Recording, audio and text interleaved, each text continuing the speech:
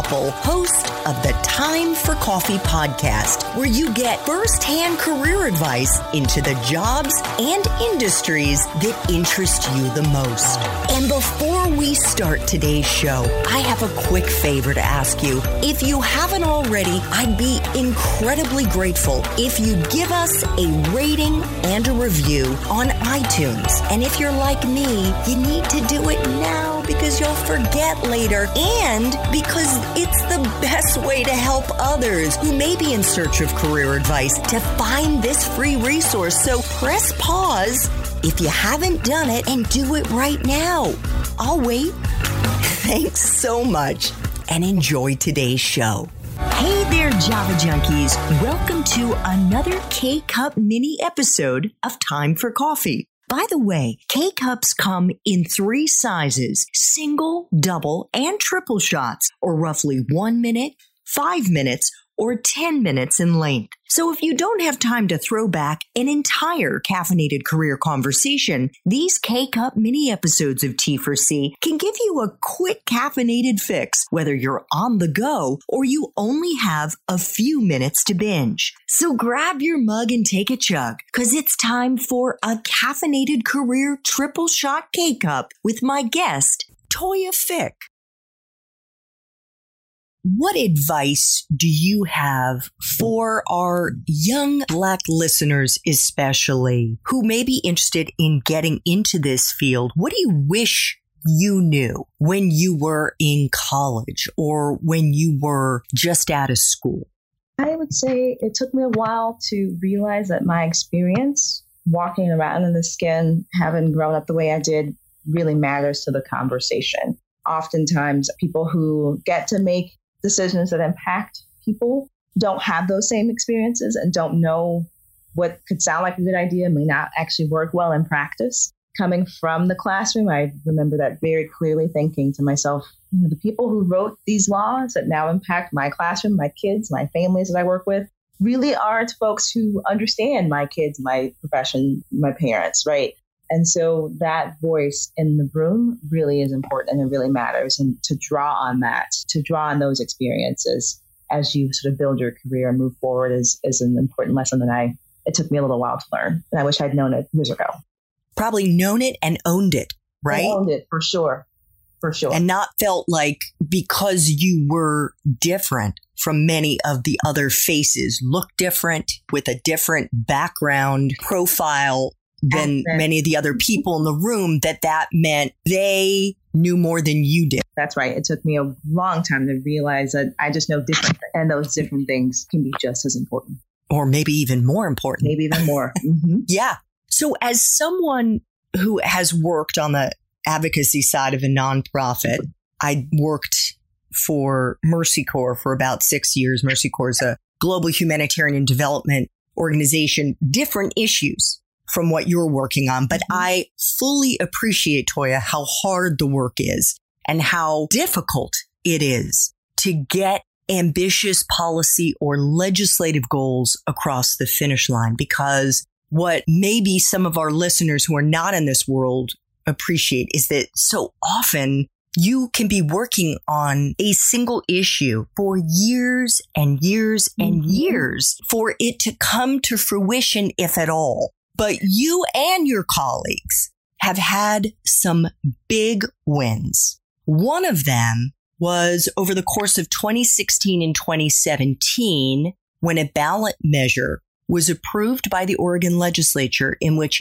every single high school in Oregon is now benefiting from significant new investments in career technical education, dropout prevention strategies, and college-level opportunities. How long were you working on Ballot 98, Toya, and what was actually involved in getting it from an idea that you probably mapped out on a piece of paper to a new initiative that was being implemented in high schools all over Oregon? Oh, man, what a journey. We have been in education and policy in Oregon for 25 years now. And before Measure 98, we had never done a ballot measure of our own. So we would help local school districts pass their own school bonds, their own local option levies to get more resources into schools. But we've never done one on our own at a statewide level. And so Measure 98 took a lot of guts and courage because it was a new space for us. But we led with a lot of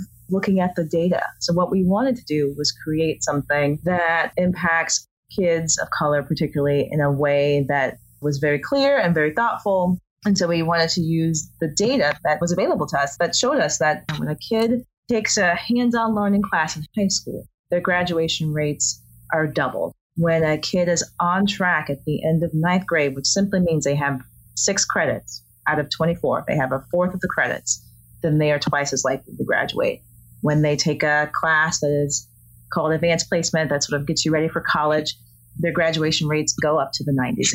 It's astounding how clear the data is on those 3 pieces. And it was also astounding how hard it was to pass legislation just through our regular means of taking a bill down to Salem, to our state capitol, and getting it passed, because things are baked in the way they are, and we had to convince people that they had to be different, and that took a while. So we started working on Measure 98 2 years before it hit ballot, looking at the data, understanding the research, figuring out how to write the legislation in a way that made sense to voters, and then had to convince the Oregon public that it was worth voting for, and then convince the legislature in 2017 that it was worth funding, because it was a statutory change and the legislature could change it if they saw fit. So it was 3 years of blood, sweat, and tears.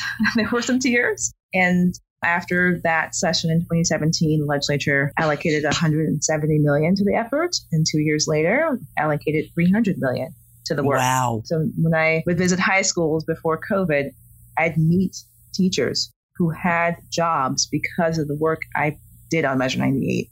And that, I'm getting goosebumps right now just talking about it and hearing stories of how one educator in a small high school in a rural community helped get the graduating class 4 times as much money in scholarships than the year before, because now there were resources dedicated to helping to support kids in that way because of Measure 98. And it's been a journey, and it was so worth doing. It was hard, but absolutely changing the game. And I'll just say one quick thing that I'm super proud of. Our graduation rates in Oregon have been in the 70s, and we are still 49th in the country for high school graduation rates. And now we just cracked 80% last year. And when we talked to districts and when the newspapers called, the first thing they said, the superintendent said, was Measure 98 has helped us really tremendously improve our graduation rates. And it's because of that work that we are on a really great upward trajectory. So yeah, it wasn't easy, but nothing worth doing is ever really all that easy. I just got chills when you said that. So when you say it's not easy, could you flesh that out a little bit? Because I read that you were touring Oregon. Mm-hmm.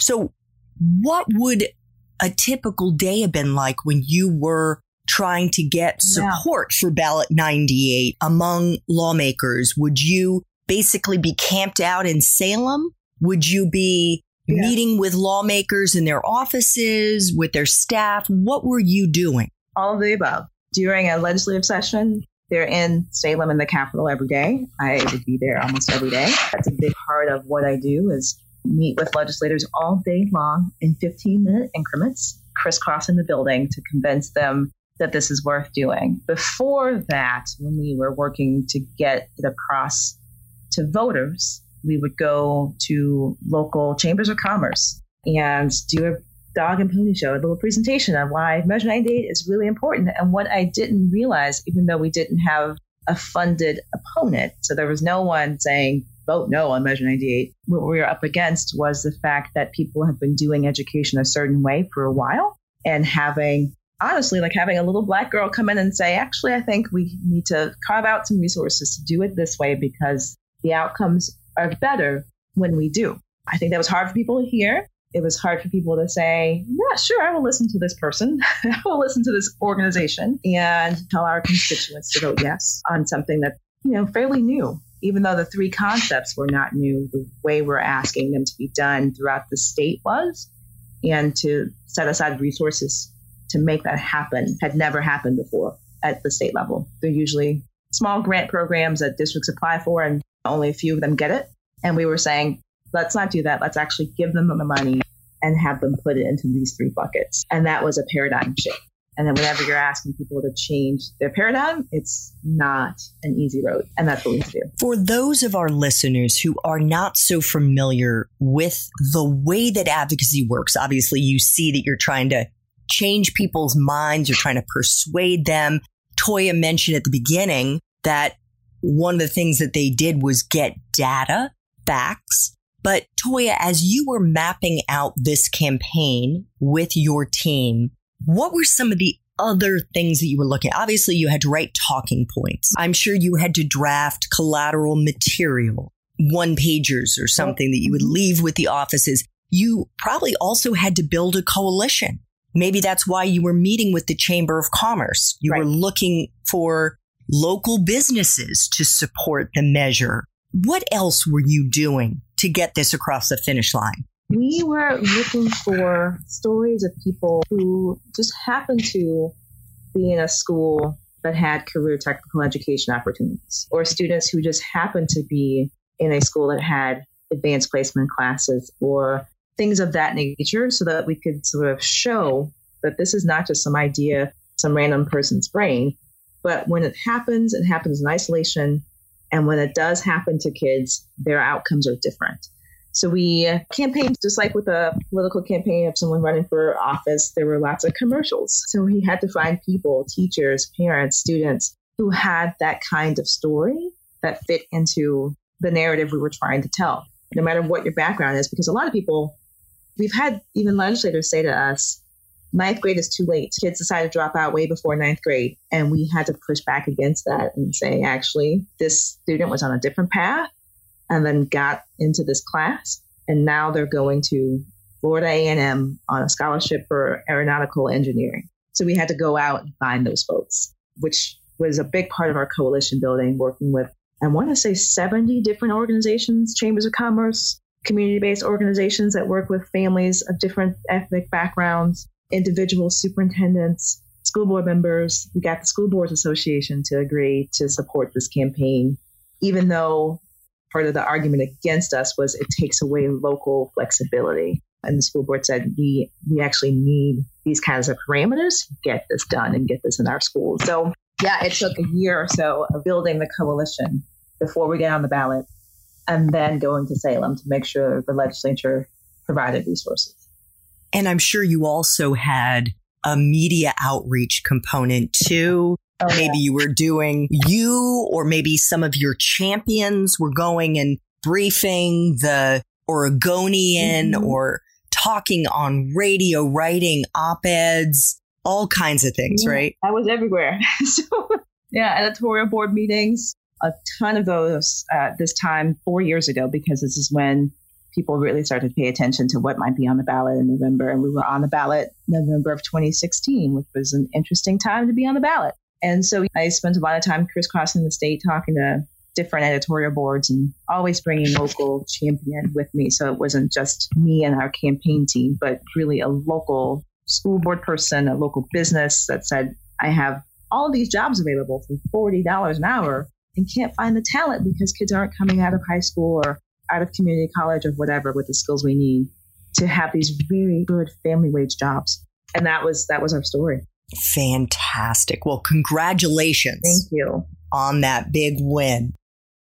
Thanks for tuning in to this K-Cup mini episode of Time for Coffee. If you want to listen to our entire caffeinated career conversation, please check out the show notes for this episode. Thanks so much for listening to this latest episode of T4C. And if you're interested in learning more about my coaching services for confused college students and recent grads, feel free to check out the Time for Coffee website under the coaching tab at time4coffee.org or text me at 202-236-5712. That's 202-236-5712.